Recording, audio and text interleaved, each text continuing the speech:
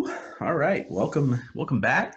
We haven't spoken to you since last year. It's crazy, Because dude. that was so 20, long ago. yeah, right. 2020, man. We are here. We got good things on the horizon, and World War III probably. It's awesome. Good time to be alive. What a time to be alive, man. No, but we're excited. We got a Q&A for you guys to pop off the first episode of 2020. We're going to start off strong. We got some good questions. This is going to be on dieting and bodybuilding prep. So both of these will be answered from the prep side and from the general population side if we can. Some of them are specific to prep, so I don't think you'll have any frame of reference on the general population side. But for the most part, we'll try to answer a little bit of each. And again, just to preface this, and you've already heard it, but a lot of this is an it depends situation, but we will go into as much detail as we possibly can. So, and try to provide a few different situations in which are common situations in which you get in. exactly. So we got a pretty good first question from Michael_Rhoda. Hope I said that right. What would be Rada, Michael_Rada? What would be an ideal starting body fat percentage when starting a prep?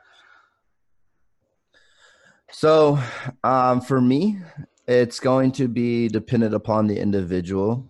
My prep planning is more psychology based than anything.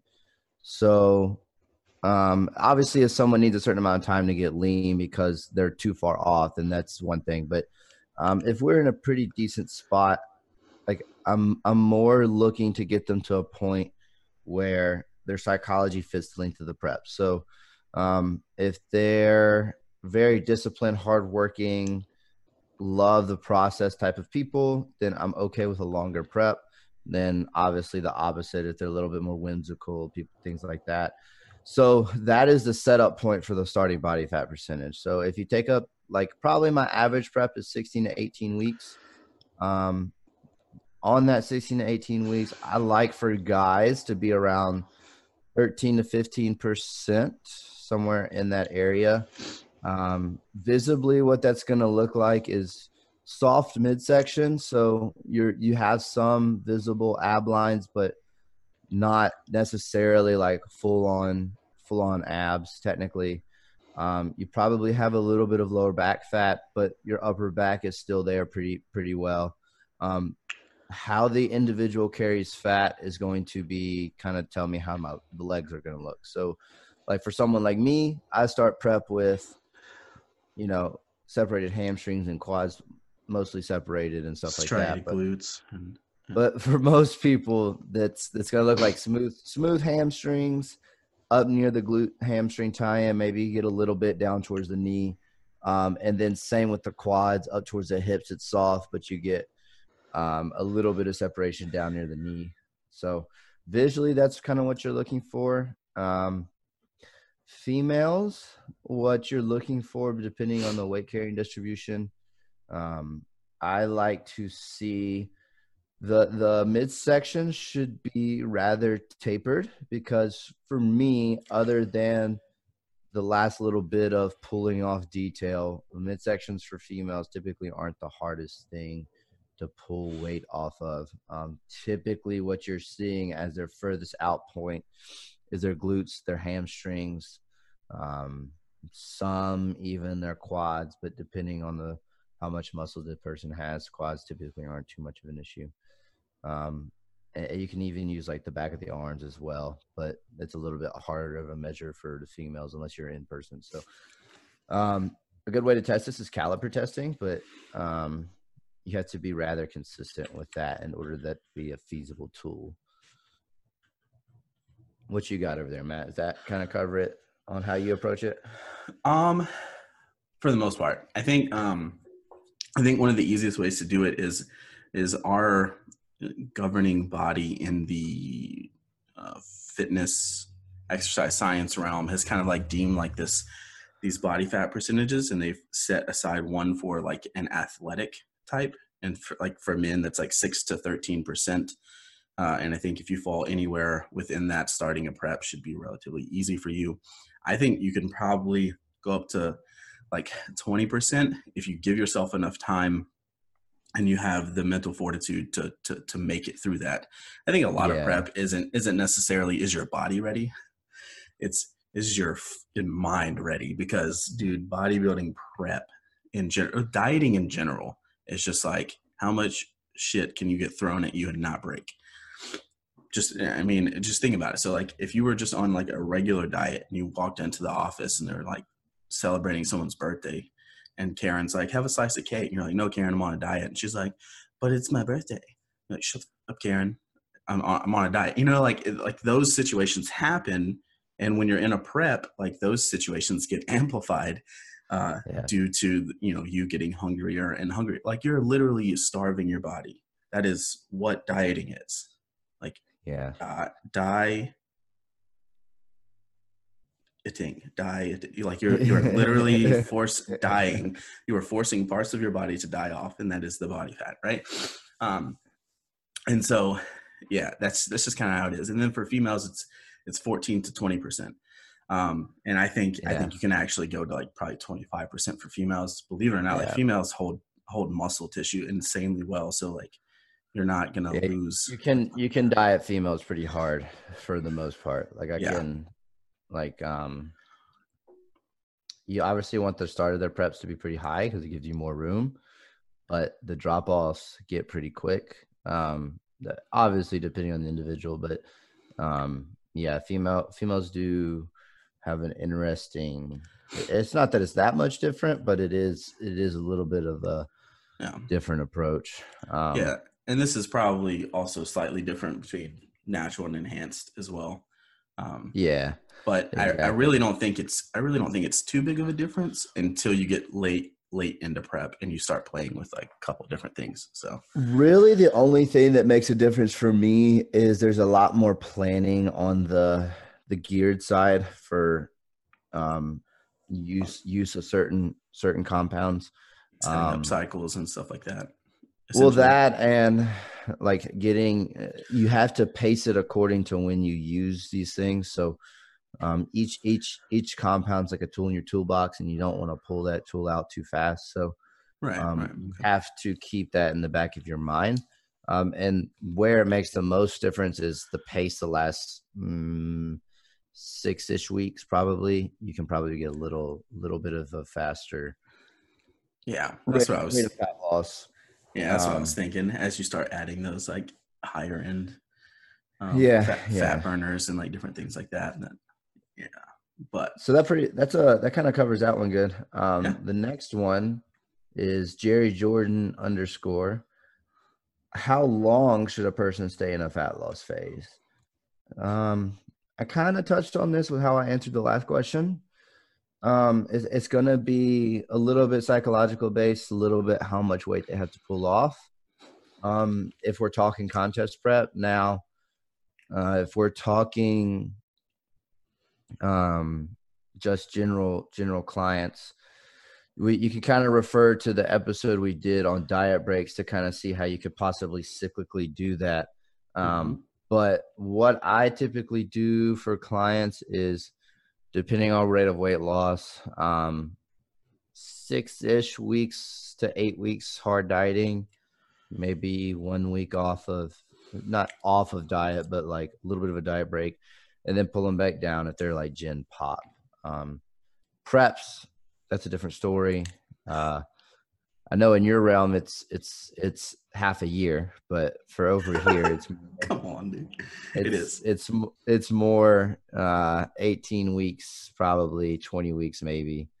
I typically diet females a little longer just because it helps them get in the groove a little bit better, and it allows me to give them a break somewhere in there if they need it, and that typically helps them psychologically a little better. So looking somewhere in that 16 to 22 week mark for me, for most people. Yeah. So I think like for the fat loss phase, like it's a kind of like, it depends. Like I guess you could technically be in a fat loss phase for insanely long periods of times as long as you have breaks. So if you're taking a break, I guess you're not in the fat loss phase anymore. So that's where it would stop. And I would say that break should come when maybe you've gone 2, 3 weeks without any noticeable change, both physically, right, in the mirror, right, and on the scale. Maybe that's a time to like, hey, you should take a break, maybe bring your calories up to maintenance for a week, something like that, see what happens. Make sure you also understand like your maintenance is going to change if you're at a lighter body weight than when you started. Like, because Yeah, and we kind of discussed all that with well, I don't remember what episode that was, but with that diet break episode, so you can kind of get a little bit more details looking at that. We do cite some with Jackson with Jackson, Pios. yeah, Pios. Yeah, so we do cite some studies that you can go reference if you need it. There's a bunch of diet break studies out there, so yeah, that would be the only thing that changes. It's like I would say like you can be in a fat loss phase as long as you want to, as long as you can handle it mentally, until again, like I said, you're not seeing anything physically or on the scale, and then it's probably time to take a break. So right, nothing specific, but that kind of gives you an idea. Yeah, for sure. All right, what's our next question? All right, this is how many more calories should I eat on refeed day? And this comes from Chris_Elkins. So yeah, this is a pretty fun one. I mean, you can go off the research numbers, or you can go off of personal experience. I think it depends, but I'm gonna let Luke start it.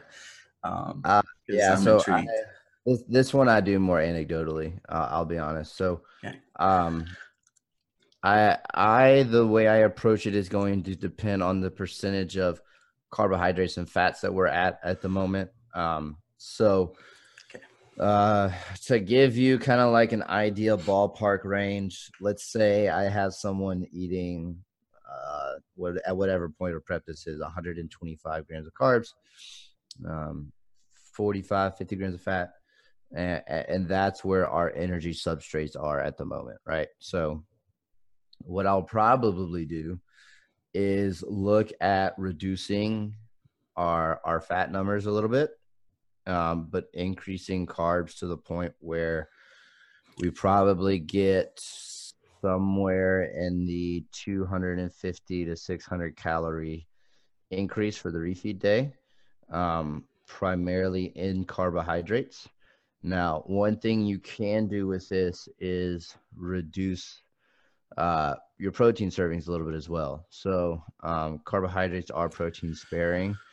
So that is one thing that I use during prep is sometimes you have individuals that will hang on the muscle really well. So as you're going into a dieting phase, in order to keep energy substrates like carbohydrates around training a little higher, you can do a calorie swap for protein and carbohydrates if they're retaining muscle fine at the current level of protein they're eating, which will allow them to have a little bit more energy substrate at the same calorie level.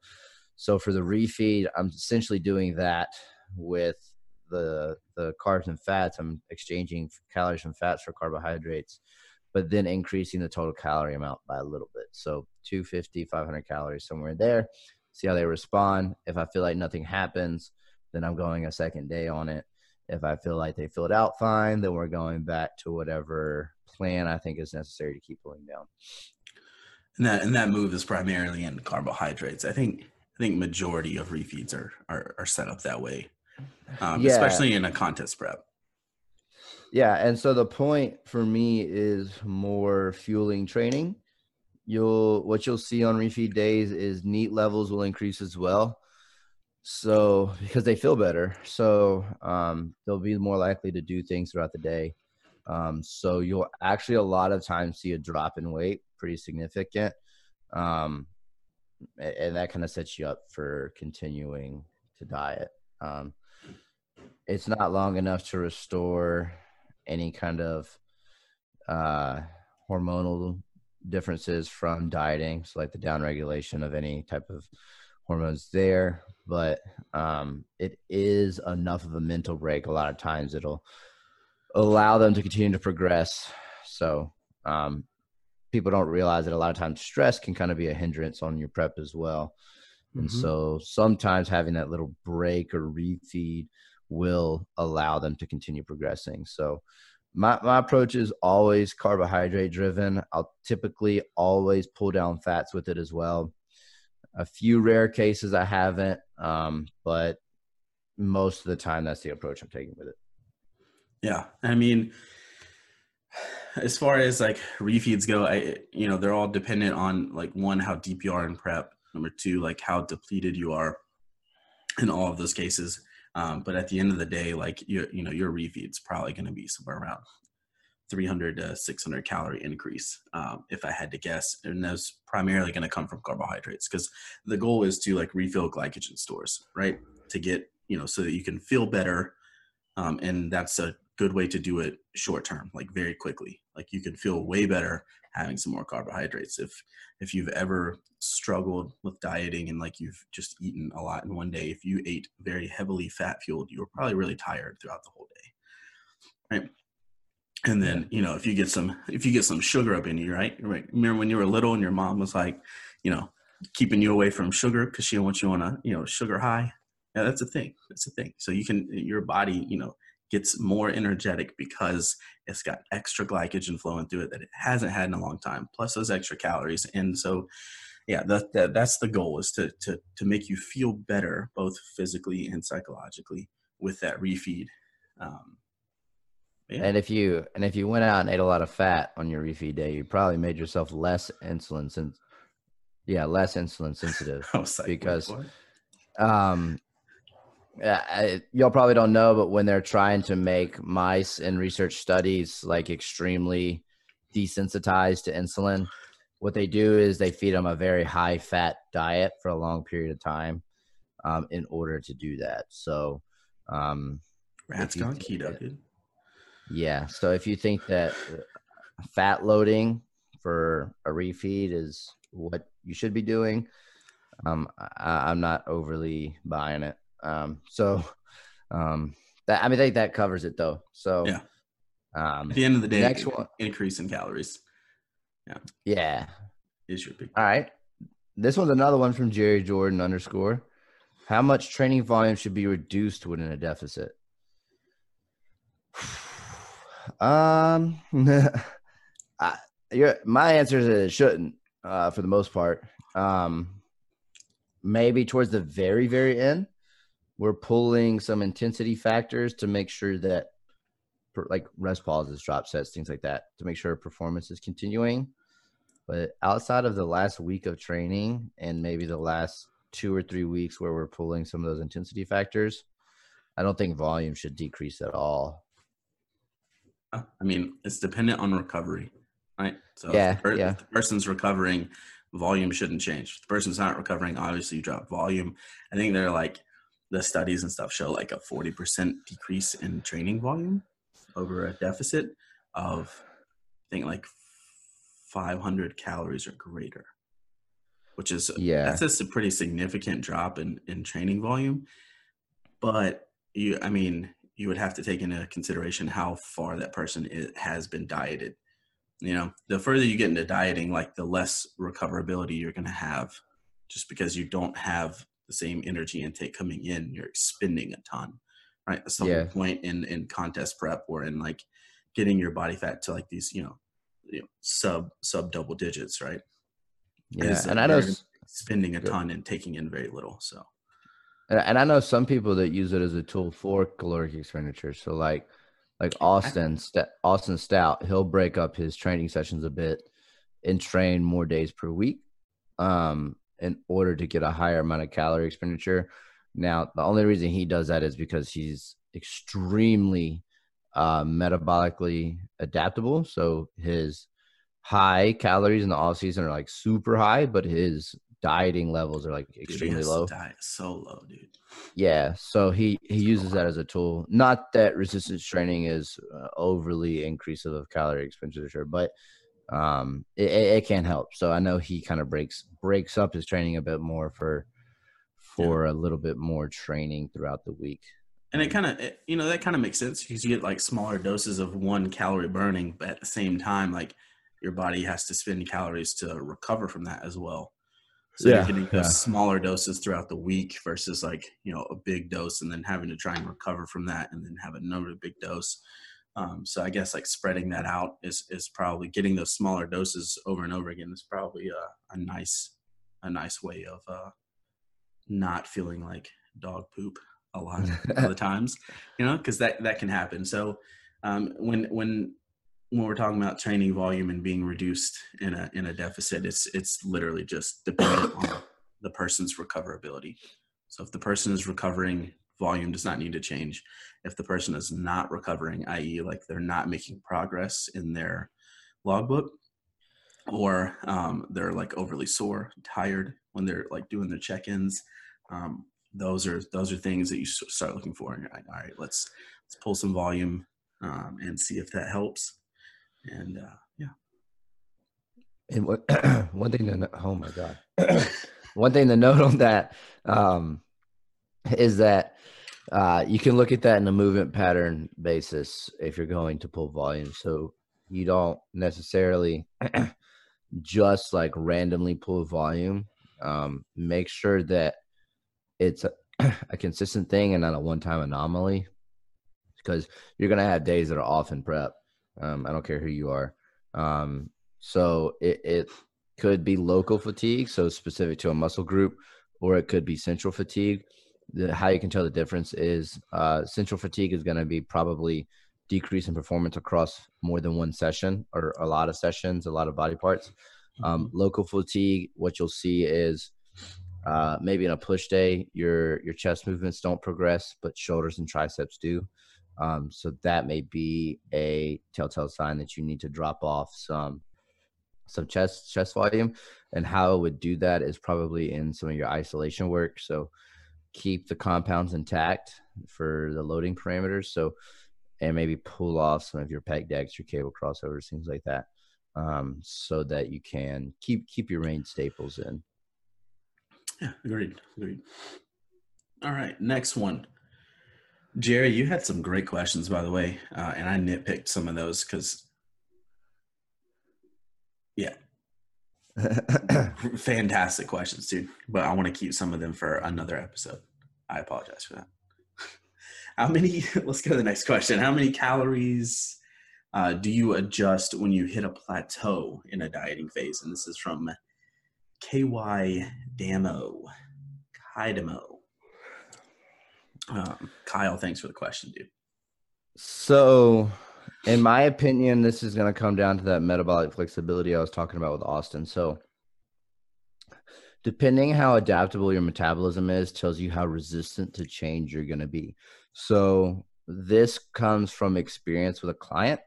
Typically, why I ask people to start with me in off-season phases instead of like just for a contest prep is for this exact reason right here. So if you are more adaptable with your metabolism, so you don't respond to a change quite as much, you need to be a lot more aggressive with your changes up and down than if you were someone who does respond or is a little bit less adaptable with your metabolism. So responding to smaller changes. So with that, that's going to be both directions too. So if you have a very high adaptable metabolism, your refeeds are going to be a lot more aggressive, and your diet pulls are going to be a lot more aggressive. So for someone like me, I have not quite as adaptable of a metabolism as Austin, but it does adapt pretty fast. So my pulls are a little bit more aggressive. So like if I start a contest prep, last time I started around 5,200 or 5,000 calories. My first pull off was, if he's giving me the middle finger, by the way, for those listening. But so I started around 5,000, 5,100. My first pull was all the way down to 4,100. So that was an 1,000 calorie drop. Now my subsequent drops weren't that aggressive, but for me, drops are going to be pretty significant. So you're looking at 400, 500, 600 calorie drops with some of my drops, just because of how adaptable my metabolism is. Now you have to play into consideration activity levels. So if you increase activity levels through cardio, the caloric drop doesn't have to be quite as extreme. So there's a balance there too.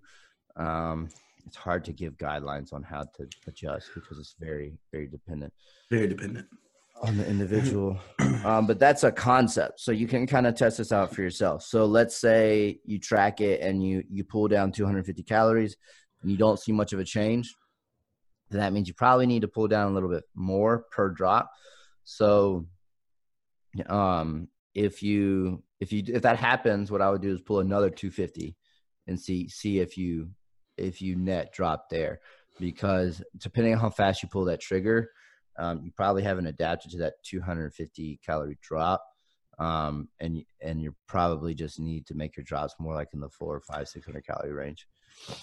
Yeah, I think the more years I do this, the more I see like the human body is very resilient.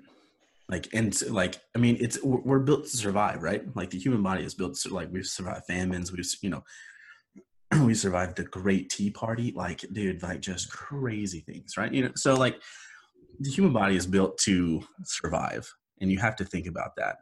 So like small changes work for very, very little of the population, right? Very, very few. And most of the time, from what I've seen, the people that are the small changes are the people that are like insanely active. Like you have a very physical job, stuff like that. And like you can respond to like the small, like I can pull like 50 grams of carbs out and you're like 2 pounds on the scale. I'm like, what the that's stupid. Like that shouldn't happen. Yeah. And so that's where I was kind of saying that activity levels will moderate your calorie decrease, right? So you can probably be like, this is just me, I'd rather do a shit ton of cardio and still be able to eat than having really aggressive calorie drops. So I don't mind my cardio getting pretty high. Now, if it starts playing into my performance, and that's another thing. But my last prep, I got up to an hour and a half, 6 days a week. So yikes, dude. It's impressive. I mean, but that was for a short period of time. By the split sessions, or was it all one? Yeah, it was split. It was split sessions. So I would cardio in the morning for about an hour. Then I'd train midday because I was working in 2 research labs. So my time was kind of weird. So I'd train midday and then I'd go to class and then I'd do another cardio session right before bed. But yeah, I wish there was a, like, we could say, hey, you should adjust by this percentage, and then just have everyone follow it so that would like work. Like I would love to give such specific answers. The problem with exercise science is that it is science and there's nothing exact in science except for math, which granted we are dealing with numbers, but we're also dealing with the human body. So like, you can track numbers, but as a starting point, what I would try to say is pull somewhere in that 300 calorie range first, see what happens, and then go from there. Now, if you do increase activity levels, maybe you just try the activity level increase and see what that does, or you do moderate your calorie drop with a cardio change. Yeah, people really, I think, let that go over their head, when they're increasing cardio, is not paying attention to that. You just increased your output, so your input doesn't need to change as drastically as you think because you have that extra output going. So yeah, just monitor that. But as far as how many calories to adjust when you hit a plateau, dependent on the person, probably start with that 200-300 calorie range when you do hit that plateau. And a plateau for me is like maybe 2-3 weeks stalled. I mean, depending on your timeline, I guess, because I guess that is dependent on how long you have to prep / diet. So, and awesome. Let me make a quick comment on that. If drugs are involved, just because the weight doesn't move on the scale doesn't mean you aren't changing body composition. So make sure that you're tracking pictures and/or caliper sites or both. There will be points during your prep that you will, if you do it right, add muscle, but not necessarily change and drop fat, but not change weight on the scale. So don't be scale focused, be look focused. And that's where having an external eye to look at you will probably help. It's the whole reason we have a coaching business. So, just be wary of that if that is your situation. Wait, so you're telling me in a physique sport we're supposed to focus on our physique and not the weight that's on the scale? Holy shit! I know, man. You would never think that half of these people would understand that, but yeah, man. At the end of the day, it is a physique contest, so make sure you're taking progress photos. I think even if you don't have a coach, just go in the same room, same place, whatever. If it's your bathroom, you live alone, or you don't think it'll drive your significant other crazy, put tape down on your bathroom and put your toes on that line and stand in the same spot and hold yourself on and make it the same every week so that you have don't be changing your spot every single week and posing different. Don't do that. Make it simple. Okay. Take it the same photo every single week. You can watch yourself change. It's really cool to see. On top of that, track the scale. On top of that, if you have the ability, if you have the means, get calipers done, get on some kind of you have a body fat measurement that you can, get to.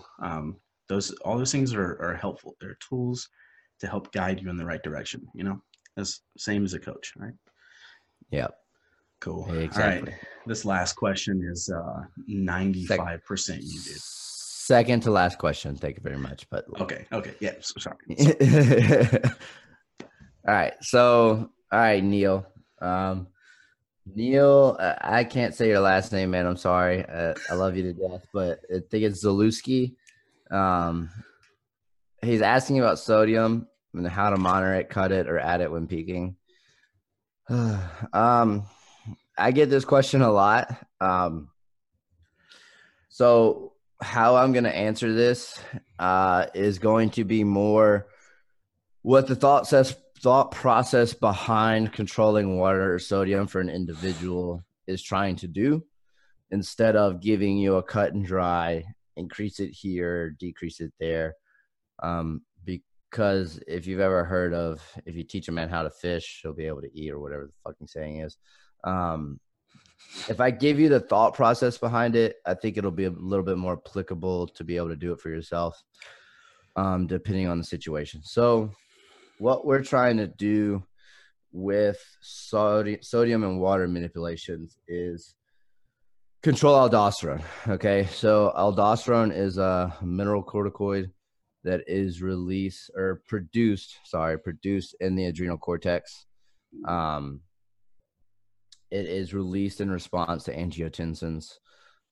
So what happens with aldosterone is that it responds to alterations in blood pressure or blood volume. So if we have an increase in aldosterone, we have a reabsorption of sodium and water from the urine and the kidneys. So specifically the renal ducts, but just for the ease of control or explanation, just reabsorption of sodium and water. So with that, what you want to think about is we're trying to keep aldosterone at bay when we're peaking. So we want water and sodium to be high for as long as possible. This is where you see a lot of water loading protocols where they typically get their thought process from. Is that thought process right there. Now, I prefer a more consistent water sodium intake across a peaking process. One thing you do need to note is that as you start the carb up process, your sodium will probably increase just as a result of the inclusion of more carbohydrates, especially depending on the source of carbohydrates that you choose. Will increase sodium quite a bit. So what you want to do is get yourself to a point where water and sodium is high and you can maintain the process of urinating throughout. throughout the end portion of the peak. So if at any point you do stop urinating or peeing, that's probably a sign that you need to do something as far as inclusion of water and sodium. So one thing that is common to use is like a thiazide towards the end of a prep or towards the end of a peak. There's 3 forms of thiazide. Most common is probably your hydrochlorothiazide. Basically, all that's doing is pulling you back down. It was originally prescribed for blood pressure control, so allowing your body to excrete when blood pressure is high and blood volume is high. So be careful with how you use that. If you're not in a state of high sodium in water when you use that, you can kind of really mess up your look. So needless to say, what I would suggest is pulling water and sodium up for a period of time. Adding in carbohydrates is going to increase water as it is. So you don't have to be as aggressive with the water increase. In fact, for most people, I can typically keep water consistent across the week and just allow the carbohydrates to bring it up, and then just pull it out closer to the end and allow yourself to dry out over time. Now, how you respond to that at the rate which you respond to that is a very finicky game. My suggestion would be just to get lean, not like, be 3 weeks, 4 weeks out, because then it makes this process 10 times easier because you don't have to make your manipulations very, very high. So like the years that I was absolutely freaking shredded, my peaks literally looked like, consistent water intake all the way up until like Friday afternoon with consistent higher carbohydrate levels Wednesday, Thursday, Friday, and a little added sodium. And then you just pulled it and peaked and not fully pulled it out, but like pulled it to the point where you're sipping more than anything else. You can use a quarter tab of thiazide or half a tab of thiazide if you need it, but I would suggest not being too aggressive with that because it can make the carbohydrate loading process a little harder. So what I would suggest is if you're still trying to load, to not use it. If you need to make weight, that's one thing. Just understand how to time it according to when you need to weigh in and when you need to start carving up again. Hopefully you're lean enough where you've probably done the majority of the carbohydrate loading process leading into weigh-ins. But it is a weight class sport. So if you need to make weight, that is one thing you can do. Just to give you an example so you can kind of see it in application. One thing we did was this last year I was struggling to make light heavyweights. In fact, Thursday morning before the show, I woke up like 200 pounds. So, or like 199. For those who don't know, light heavyweight? 198 and a quarter. 198 and a quarter is the cutoff. So, I was waking up above the weight class. So, weigh-ins were at like 6 p.m. So what we did was Thursday night, we did 2 Benadryls, a quarter tab of thiazide, and some Natural Calm magnesium. And I ended up waking up at like 196 Friday morning. And I thought that I was going to have to spend all of Friday not eating. I had mentally already prepared for that. So to wake up at 196, it allowed me to eat all day Friday. And how you want to do that if you're really close to a weight cap is actually track how many ounces your entire food is so that you can see what the expected weight jump would be. And then if you don't get that weight jump, that means that you're following the carbohydrate and loading process where your body still needs it. If you do make a weight jump that's similar to the ounces in the food, you probably need to be a little less aggressive. So pretty easy to track and measure as long as you're tracking everything across like the fluids you intake, how many ounces of fluid you intake, how many ounces of protein you intake, carbohydrates, the grams to convert into ounces. you can kind of get what your expected weight jump would be before the next meal. And if that doesn't happen, that means you can probably keep feeding. So what we did was we added like 16 ounces of food in as my first meal.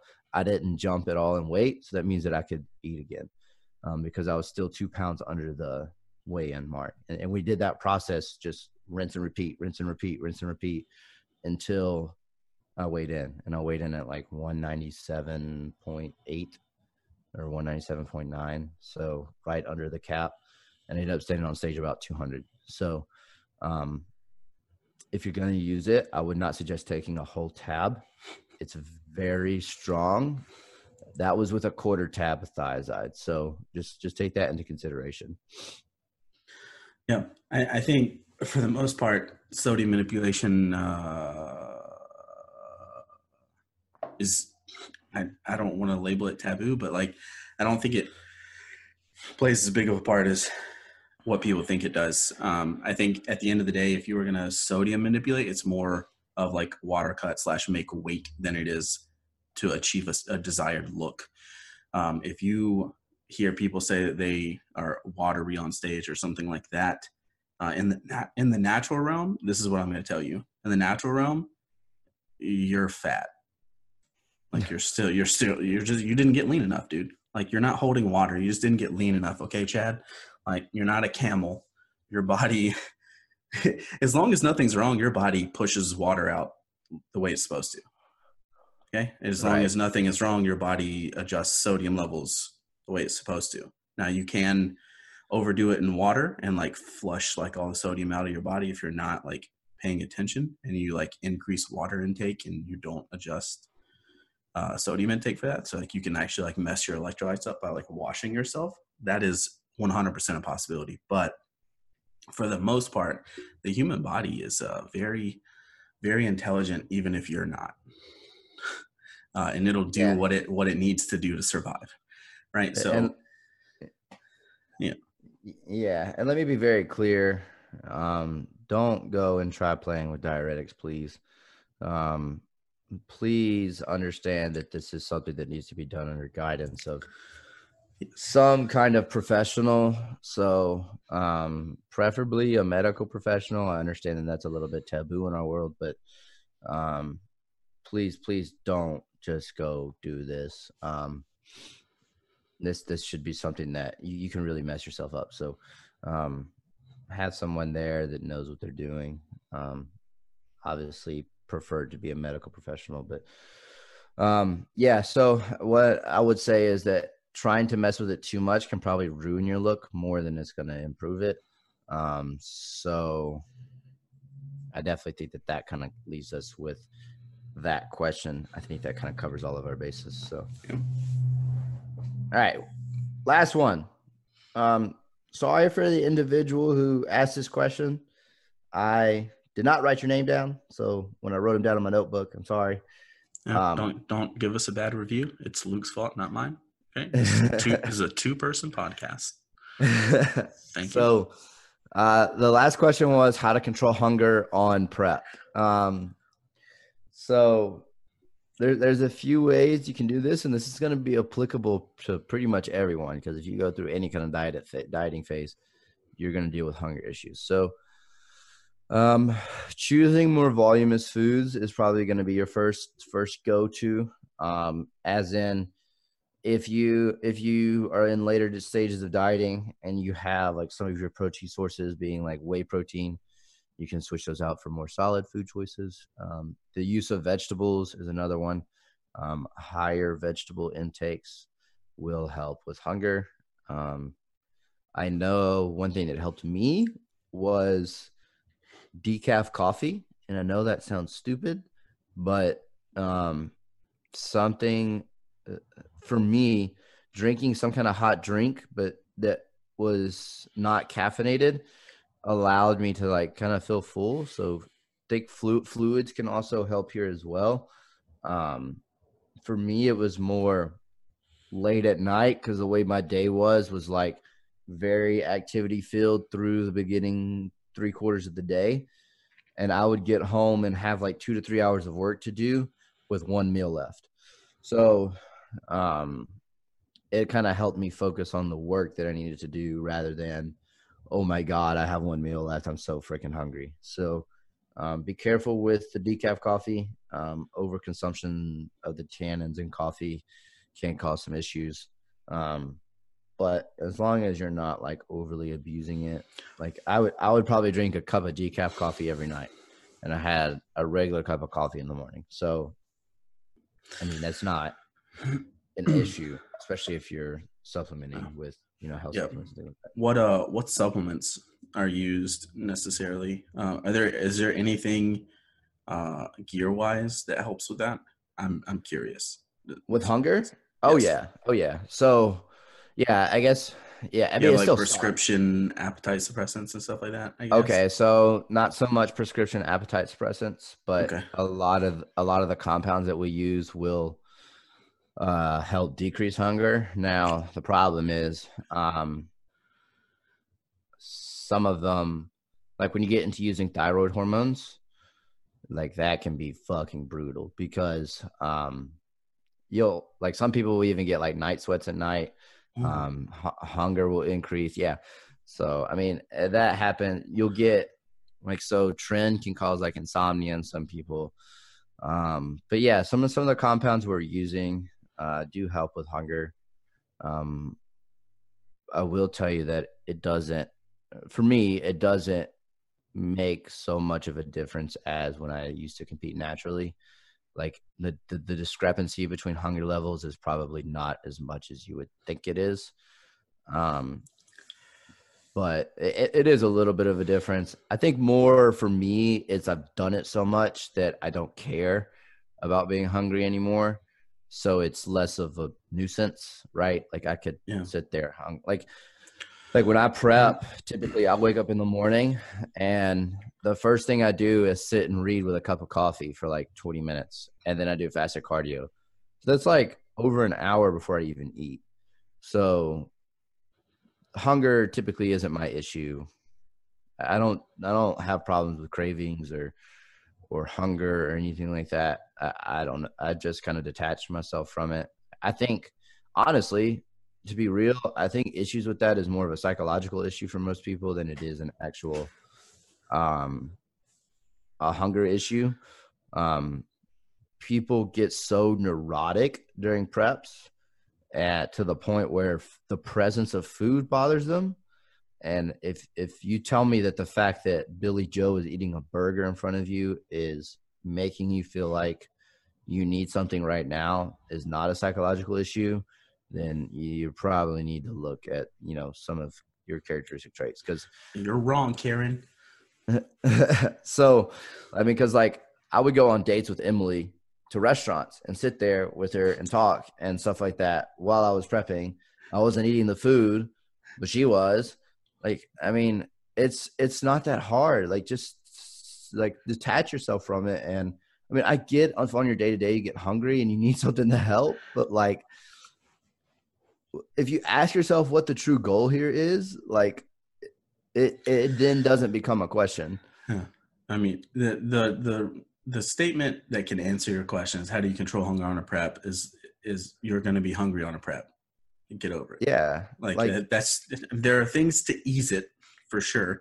Like caffeine is a natural appetite suppressant, but you have to worry about how much caffeine you intake, because if you intake too much caffeine, that can like overload your nervous system and like cause a bunch of other issues. Like you got to be careful with that. Like everything that helps ease hunger also has a caveat to where if you overdo it, you're going to cause yourself issues.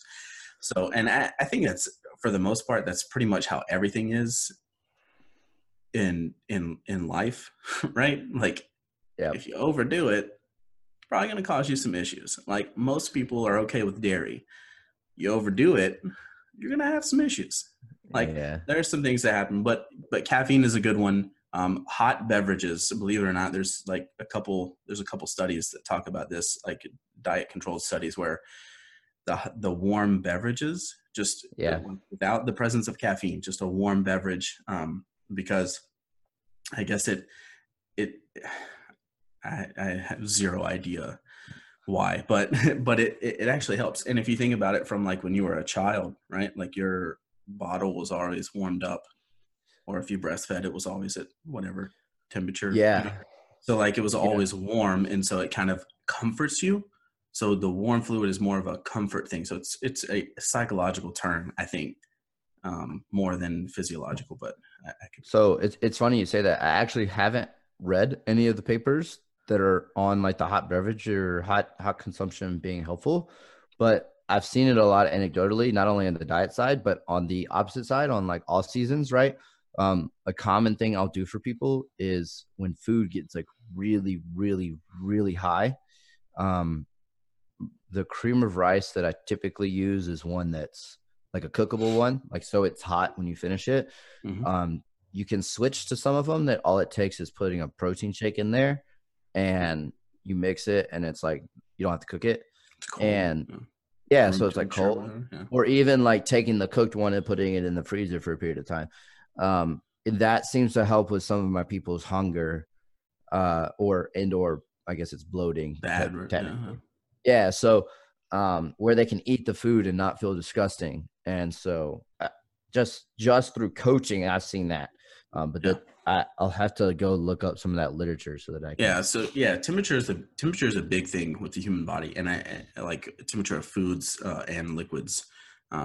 So like competitive eaters, believe it or not, like if they're eating like massive, like say the hot dog challenge with Joey, like those hot dogs are not warm; they're cold, so that they can consume multiple of them, right?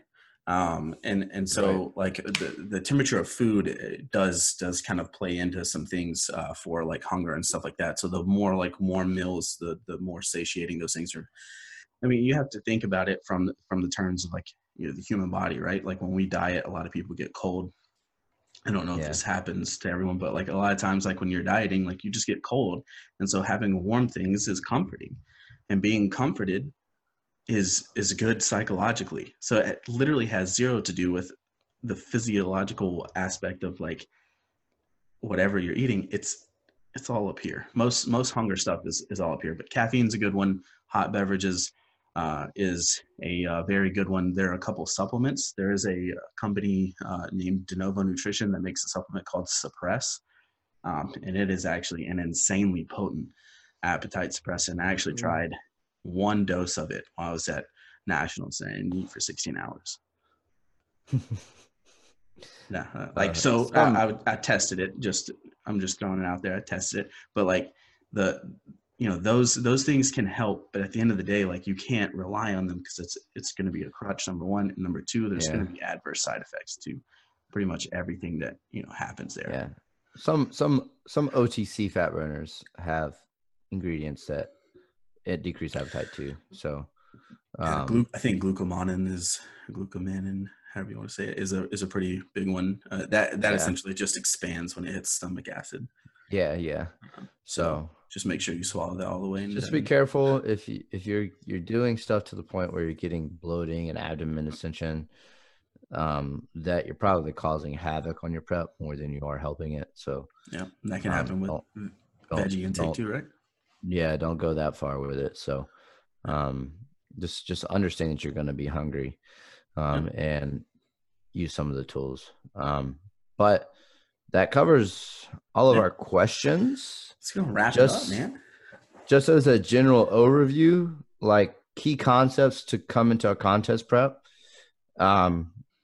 Be ready for it psychologically and physically. So body fat starting percentage, have the habits in place. So a lot of times you'll hear people say that if they're those kind of individuals that don't necessarily do it 365, 24/7, they prep before prep.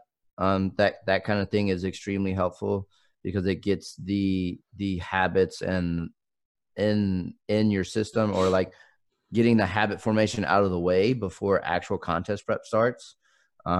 Create your schedule, be able to plan, understand that you're going to have to go through some suck to get there, but that there is ways to control that. I highly suggest having at least an outside eye to refer to even if you choose to do your own contest prep.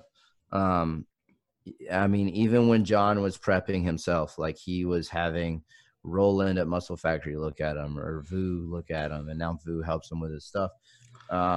So it's always good to have an external eye, because they're going to be void of the feelings that you have been feeling throughout the dieting phase. So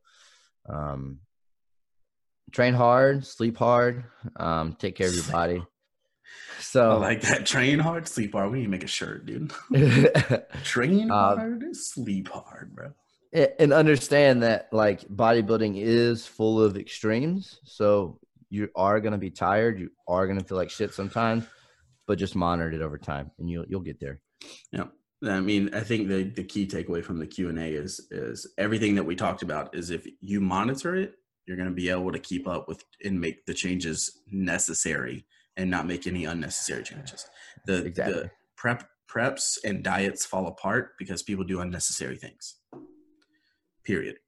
If you can knock that out by tracking things, like track your starting body fat percentage, make sure you're mentally in check, ready for the diet, and you're not just like, it's new year, new me.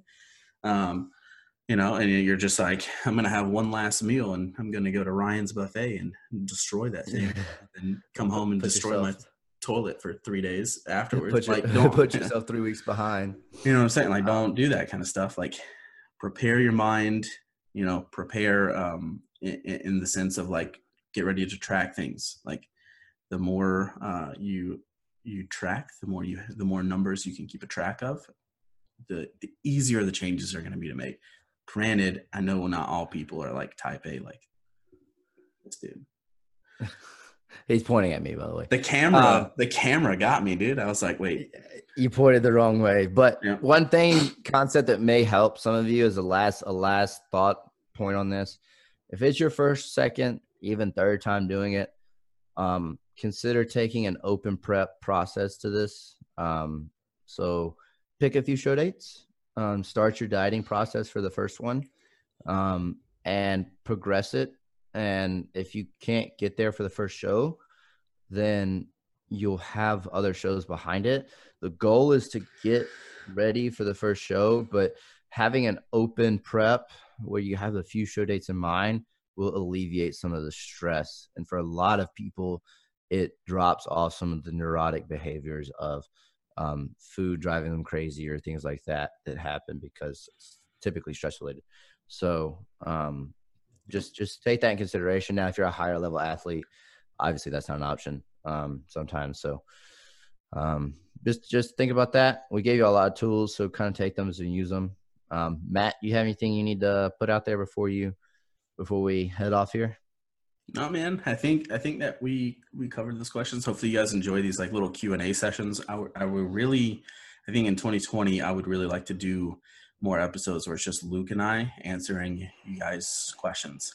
And I think I like this discussion because we can actually nail down things more between the natural and enhanced side. And I think this is just my mind thinking. I think that is super helpful. And then at the same time, we can also be specific to bodybuilding and be specific to general and pop.